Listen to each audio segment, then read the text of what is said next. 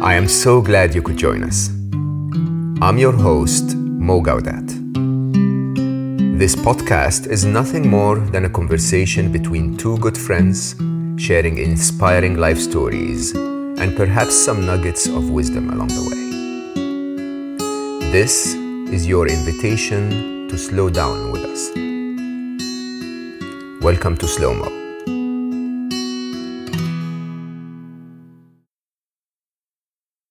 Today's guest can be described as a supermodel, a super role model.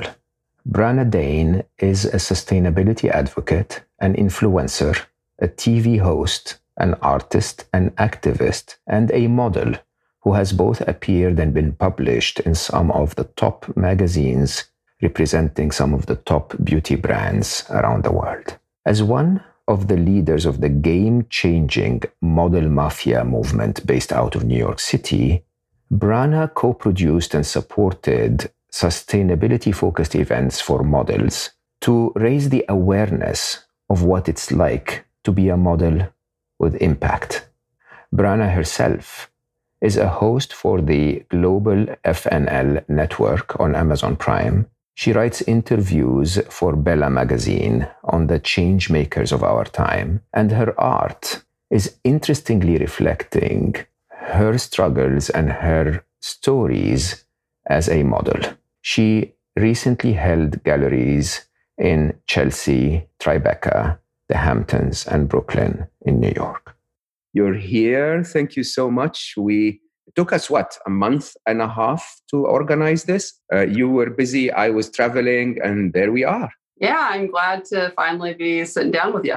Yeah, there you go. So we haven't actually met in person before. We have a common friend between us. The person that I asked you if there were a few links to get to know you a little bit before we chat. And the person that you are sent me enough links to get to know you really well. And I am quite amazed. But so I would normally want you to introduce yourself to everyone, but I actually thought today I'll just jump in the deep end, okay? Of everything I read about you and heard you say, this quote completely blew me away. You said, "I am a valuable part of the world, and if I make myself weaker, then I'm disrespecting everyone." That was your quote on self-love. Yes, exactly. Now that really hit my heart, Brana. So tell me, It was actually, I said that during an interview for Real Women, Real Stories, I believe. Yes, correct.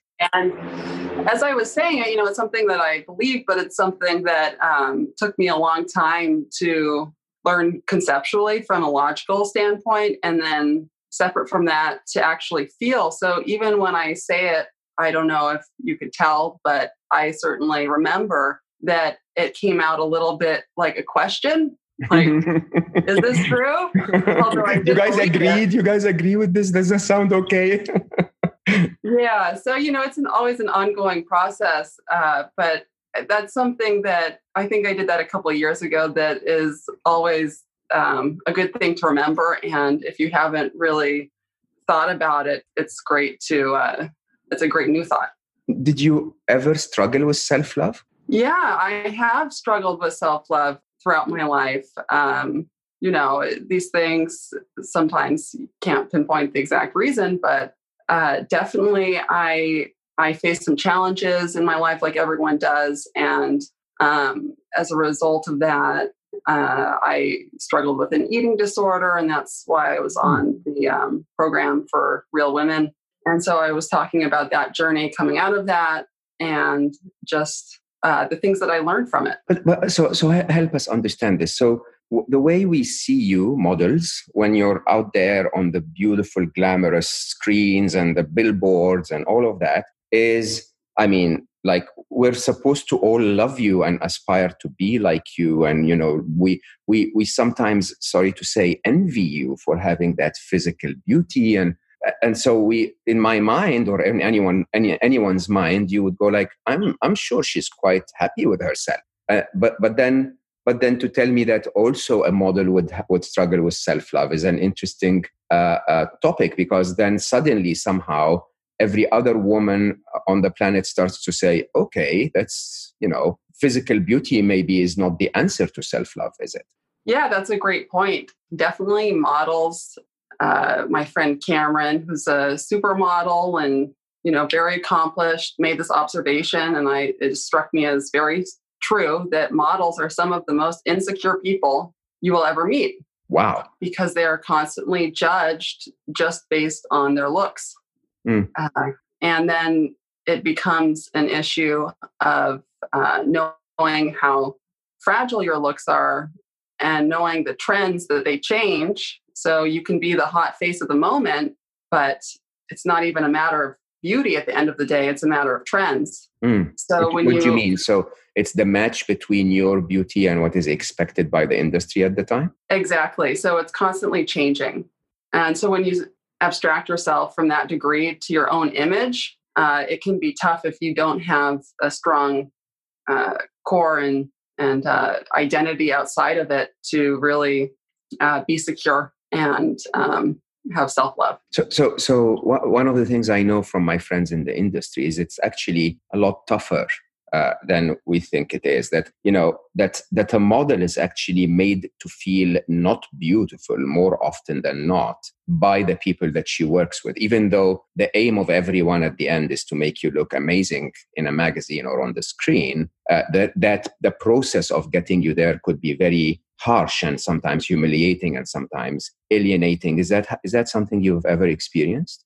Of course. I mean, it was hard at first, but it's one of the things that I've actually ended up appreciating because I've gotten very thick skin as a result of being told just quite ridiculous things about my appearance or about how my personality matches or doesn't match my appearance. They go to even that degree to criticize, just your way of being in general, the way you move, the way you walk. I mean, obviously it's a runway, but it's a very nitpicky thing. And, you can't always tell the intentions of the person. I think there have been times when the intentions were just business and just generally good, but it was still hurtful. And then there have been a lot of times where the person was insensitive, or the other times when the person was being intentionally brutal for whatever reason.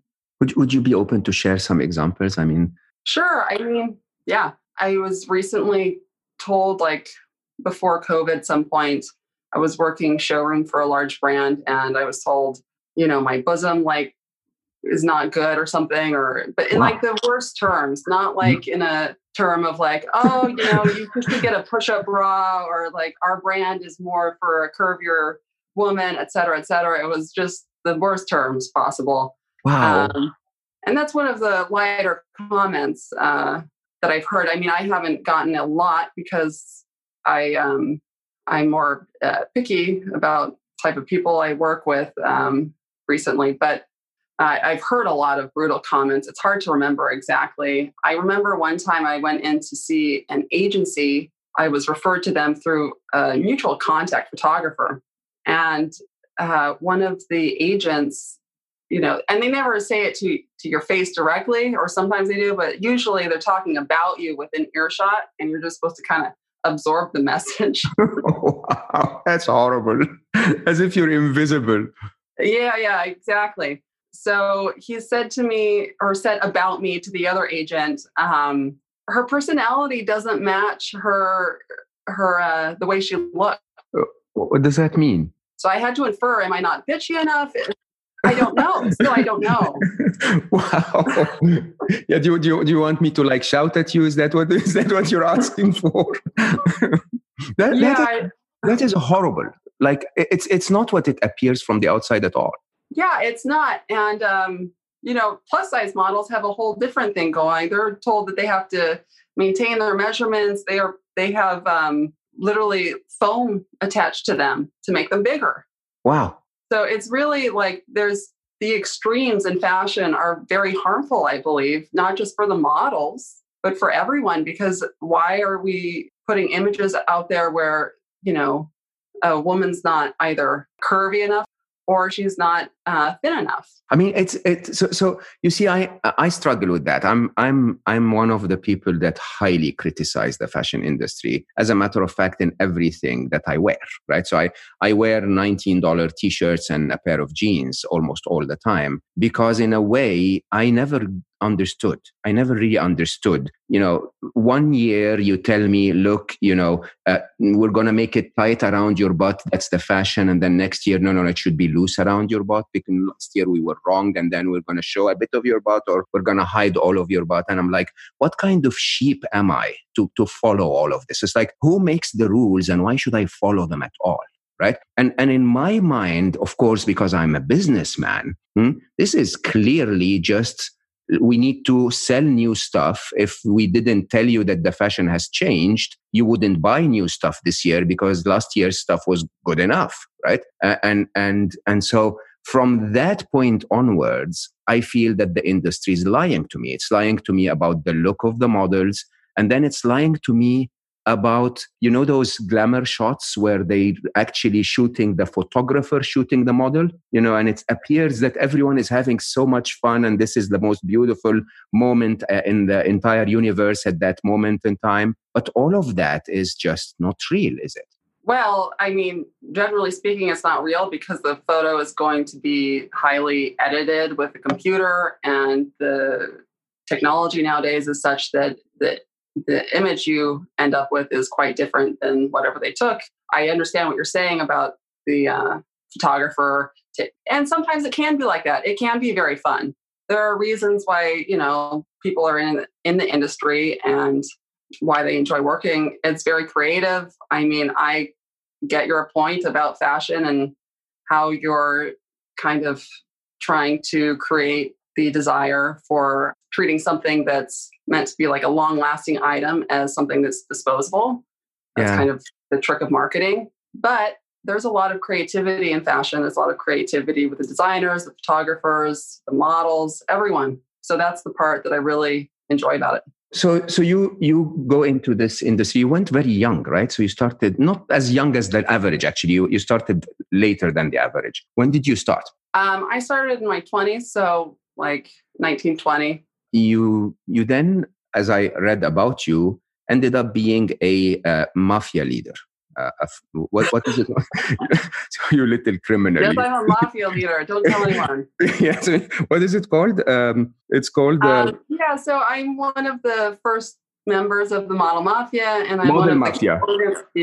Yes. I'm one of the two organizers. So I've led several different activations, and so that's also a lot of the meaning that I get out of modeling is that I'm able to do lots of different activities with a community of people in the industry that are promoting positive change. So that's a great thing that I've been able to do as well. But explain this to me, Brian, because I so you don't kill people for money. That's not that kind of mafia. But you're sort of constantly saying, to your clients, to the ones that hire you, I actually disapprove of what you're doing. That's a very unusual position to be in. How does that work? How does that dynamic work? Well, I mean, I don't tell them directly, but obviously if you look me up, they can infer. It's, some people are very positive about it and see that there needs to be changes. They can sometimes tell that they feel a little bit guilty. Other times they simply just don't really care. Maybe they're just doing their job and they're not even, it's not personal for them. So why would they care? And then third option, maybe I haven't been hired for different jobs because of that. I don't know. It's hard to quantify something that hasn't has a negative. But you still do it. And what you're asking for is you're saying you want sustainable fashion is what you're after. So you want something that's good for the people that make the fashion, good for the people that buy the fashion, and good for the planet. Is that what it's about? Exactly. I don't think people realize how their garments are being made that they're buying in the store. It's actually typically made by women. About 80% are women making these garments. They are not paid a living wage generally. Sometimes they're separated from their children in the areas that they have to work, and they're just generally placed in very vulnerable positions because of the wages that they're paid. And they can be abused. I mean, everyone knows about the Rana Plaza collapse and what happened there. Not every one of my listeners knows. So tell us a bit more. Okay, I'm not an expert historian or anything, but I will tell you generally that there's this garment factory, and the garment workers informed the management like a month before or something that the building collapsed, that there was structural damage and cracks in this building, yet they were coerced into staying and working, and eventually the building collapsed and killed, I think, like over 1,100 people. That is horrible. And yeah. So how can we change that? I mean, so the working conditions, even in the most luxurious brands, the ones that will sell for thousands or tens of thousands of dollars, still the workers are paid almost nothing. They're working on, in very tough conditions. And it is an economic game in a way. I mean, it's why would you, how would you change it if someone is able to provide something at that price and the brand is able to sort of close an eye? It's like, I'm just asking for specifications, and if I get it, right? Yeah. Well, I mean, the government can always step in, but the power that we have is as a consumer. We can ask questions. I, as an activist, am raising awareness about this. And ultimately, it's up to consumers to really ask brands questions such as, where is this being made? Are the workers being compensated a living wage? And then from an environmental standpoint, you can ask, or you can just tell by reading the label, what material is this? Is this a natural fiber that's going to be able to decompose? How much waste was created in the process? You can ask the brand, because there's lots of different ways to make garments. Some are more wasteful than others. And then lastly, I lost it there, but there's another way. Yeah, but so I actually also believe that there is a lot of waste in that process. Not only in the process, it's actually there's a lot of waste. I don't know if that's true, so please confirm that to me. I understand that some of the luxury brands will actually burn their unsold stock at the end of every year. Yeah, so Chanel does that. They burn their unsold stock. Burberry changed that a couple of years ago, but many brands do it, and it's something that is very wasteful, polluting, just generally used so that the brand maintains its appearance of luxury, so that the old products aren't in circulation as much. So then there's more mystique and demand supposedly around the brand. But I think that's not a very good model. So when you started age 19, 20, I think that's actually quite fair. Maybe I would even prefer later, but I think this is maybe the time where the image of the brand would want to be, and that's fine. But I understand that most models will actually start in their teens. And what would be the normal starting age for a woman model, a female model? I was scouted in Canada by the top agent in Toronto when I was just turned 15. So I was pretty much 14, 15. So that's quite young. I didn't do it then, but that was a good age for me to start. A friend of mine started modeling at 14, traveled internationally to different countries alone. Wow. And it's not a very safe industry, is it? I mean, the center of the conversation is around your looks and your body and your shape. And, it's at 15. I heard stories that are horrific, really. And to me, it's hypocrisy. I don't know if I may say that, but again, talking about sustainable fashion, I find that, in general, when we rose in the West and said child labor in China, when they make our products, that's unacceptable and that's slavery and I wonder how we missed the point that when a model models at 15, that's child labor. Really, it's just a different kind of labor, and I wonder how the industry accepts that. And I know that you've been calling for the idea of, can we have a set age? Like, you can't drive before you have a license, you can't model before you're 18. Yeah, so Kering committed to doing this, which is a large fashion company that owns several different fashion brands. I believe Gucci and several others. So, I mean, it's a huge step. And I think that all the brands and agencies should follow in suit. It really would shift things so that models in general are less vulnerable. Because, I mean, if you think back to when you're in high school, there's a huge difference between being 14 to 15 to 16 to 17 to 18. Huge difference every one of those years. You don't feel like you're in your own authority often when you're that young. And you don't feel that you have the power to say no to things that are inappropriate, so you can get taken advantage of very easily. In modeling, you're often put into positions where you're alone with men. You're expected to dress in front of men. You're expected to, or with them in the room at least, and like just behind like a rack of clothing. It's very common. So I just don't feel that that's appropriate for someone who's under 18. I mean, I do believe that adults, can do what they want within reason. And if there's nothing inappropriate going on, often it's fine. There's nothing sexual a lot of the time, but I just don't feel it's appropriate at all for someone who's underage. So let me talk about you for a while. So I find a very wide spectrumed woman. When I research you, you're an artist. You are a TV presenter at a point in time. You're a model. You're an activist. You gave a speech at Union Square that must have been nerve-wracking on Earth Day in April 2019. You're working for an industry, but trying to change it at the same time. You're trying to represent yourself as the brand, but you also have those other sides of your activism. And how does all of this fit together? Well, I mean, hopefully it does fit together. Maybe it's a bit clumsy, but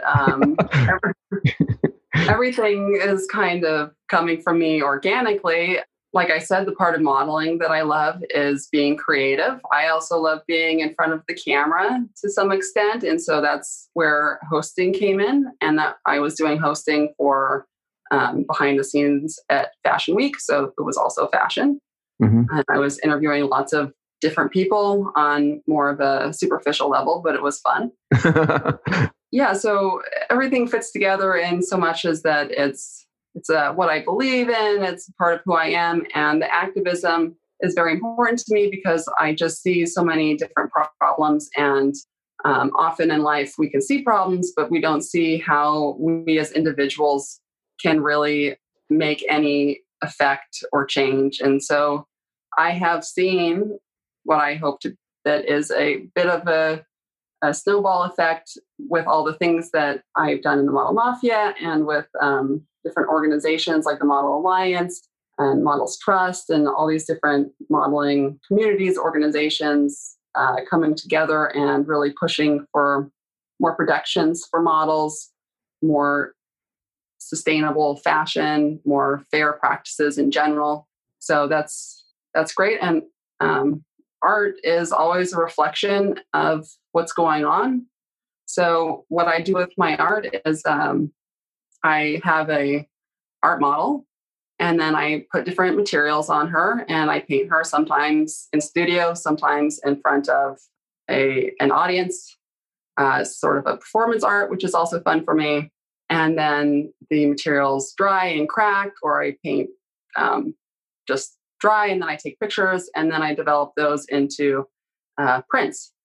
So I found that fascinating. So your canvas is another model. Why would you do that? Well, I get treated like an object a lot, and it's kind of interesting to be on the other end of that. Oh, wow. Okay. That is such an unexpected answer. So you're sort of being the fashion industry in that case, in a nice way. In a nice way, you could say that, yeah. Why do we treat women like objects?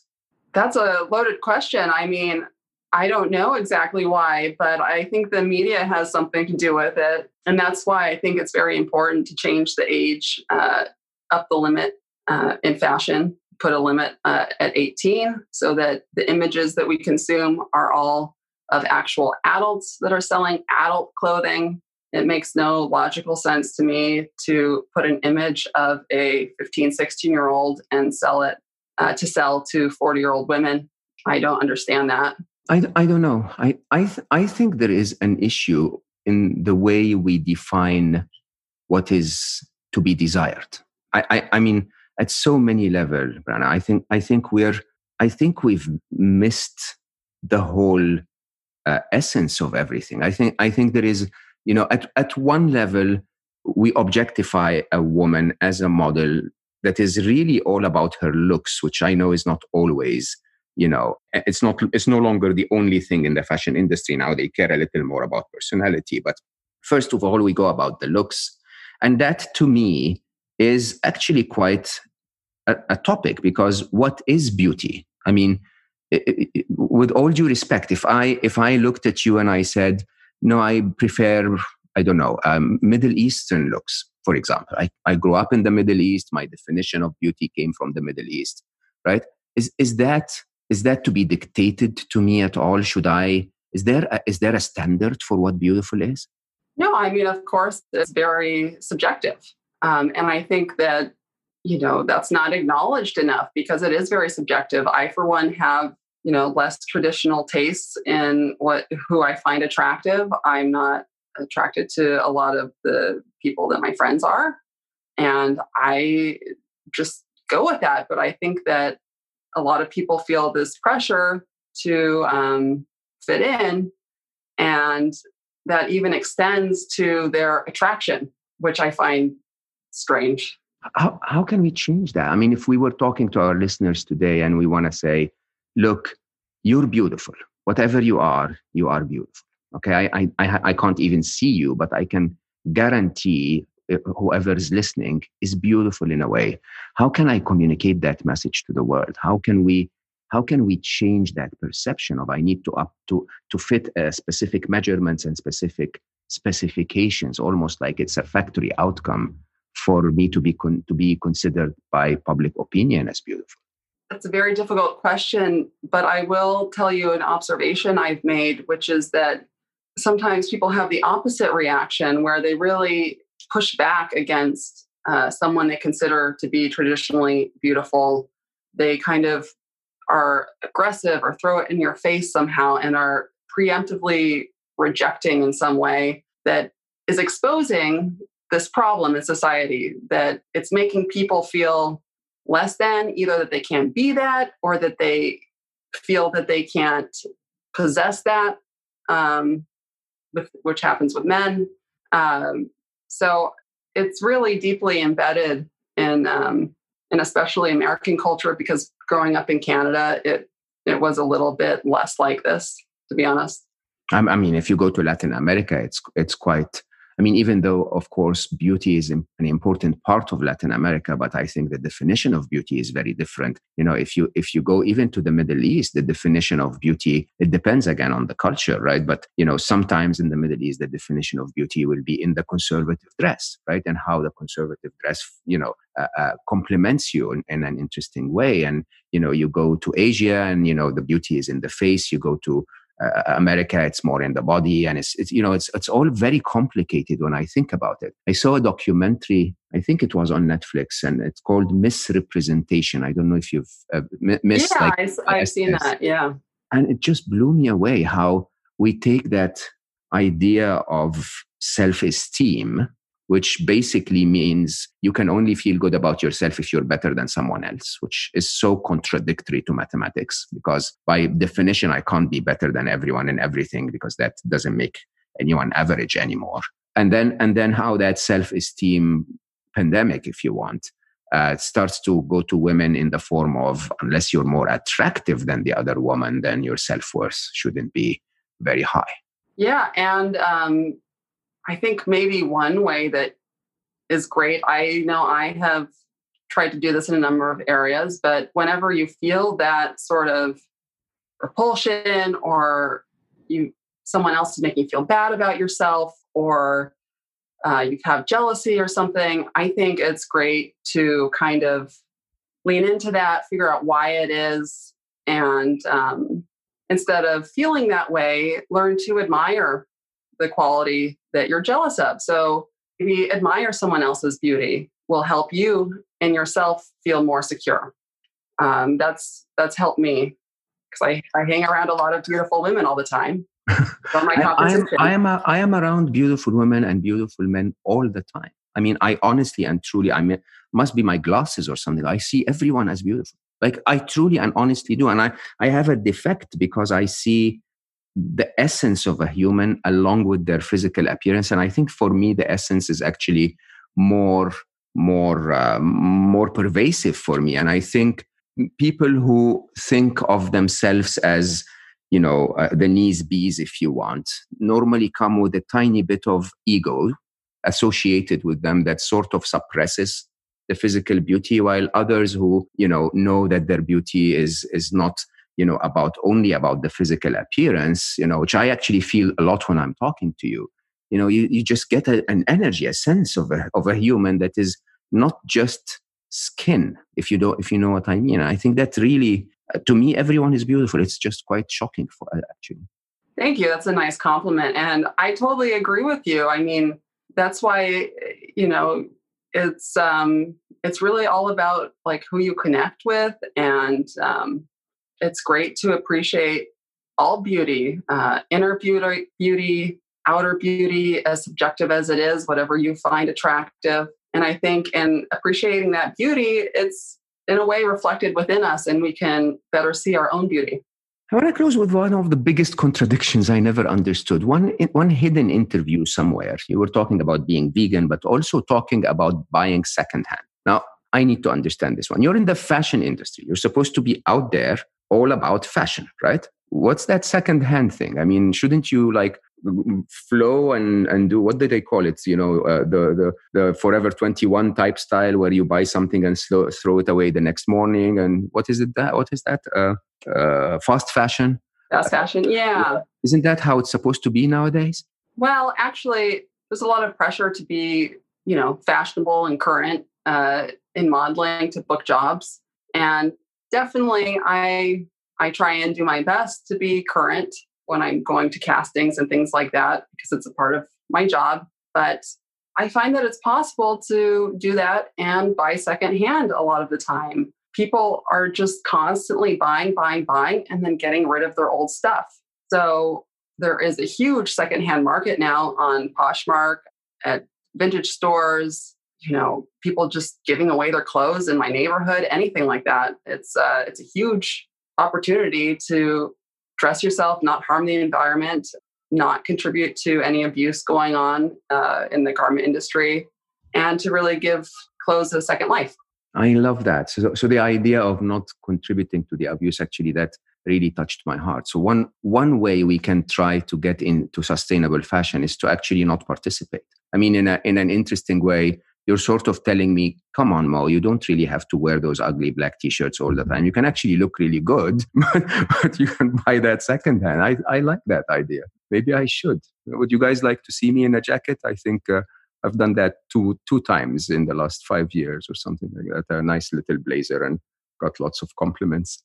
Definitely. And you know what? If you have the means, why don't you get your clothes custom made by like an artist, a craftsman here in the US? I think I have a brain defect. I don't understand why anyone should assess my value based on the way I'm dressed.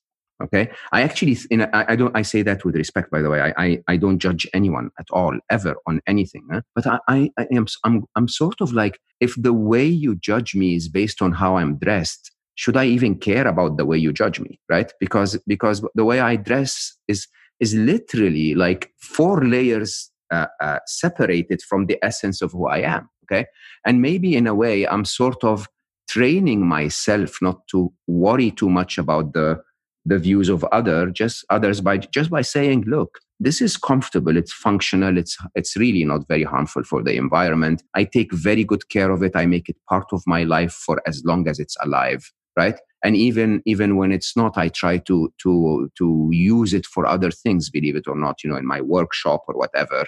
And I feel that there is an element of a connection there that is much deeper than something that is not even skin deep, but on top of the skin. I don't know. Tell me I'm wrong. Well, I mean, I think you have some valid points, but I was raised from a young age. My mother would dress me up, whatever was current in preschool and kindergarten. But and she always told me that the way you dress is a reflection of the respect you have for other people.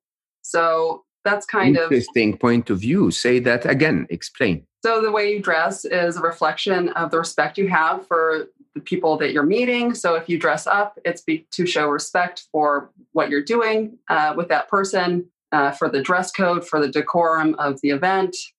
So I think that in general is where the need for fashion came from. It's a way of communicating non-verbally, just like art.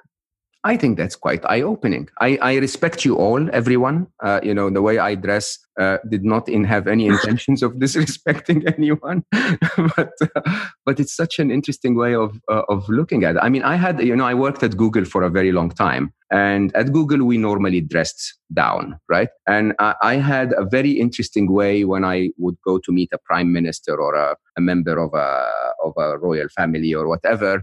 I would dress in a way that has a suit and a tie and a proper leather shoe and everything. And then the comment they would say is like, you're Google, you're not supposed to come dressed that way. Where is your t-shirt and jeans? And my answer, which, the cunning businessman that I was, would be, well, I didn't feel comfortable. The more comfortable I feel in your presence, the more I will dress down. Okay. And so a few, maybe 2 or 3 meetings later, when I go to meet them in jeans and t-shirt, they would literally celebrate. It's like, oh, so you like me now? Yes, thank you. It was a way of training them to feel okay with my dress down fashion. You know how to do it. Yeah, it's actually an interesting statement, because also maybe the way I dress is also in a way a message to say I'm very comfortable in your presence anyway. It doesn't. I don't have to change my appearance so that I feel comfortable with you. Honestly, I want to close with a very sensitive topic that you started with, but maybe you haven't closed on properly. So you had a serious eating disorder at a young age, which I'm not sure. How did it start? Why did you end up in that place? Well, I mean, I had gone through some things, an illness in my childhood that I'm not going to get into so deeply, but I just came to a place where I was very unhappy, and I used restricting my eating as a distraction.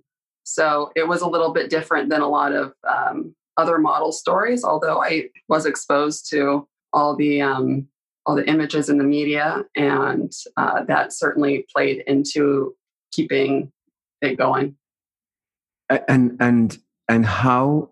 What was the turning point? How did you get out of that place? Because I ask this question because it's actually quite repetitive. I interviewed a dear friend, Susie Fleury, who also had an eating disorder at a younger age, and it seems to be quite common now, or at least more common than it used to be in teen years, to have a restrictive eating disorder.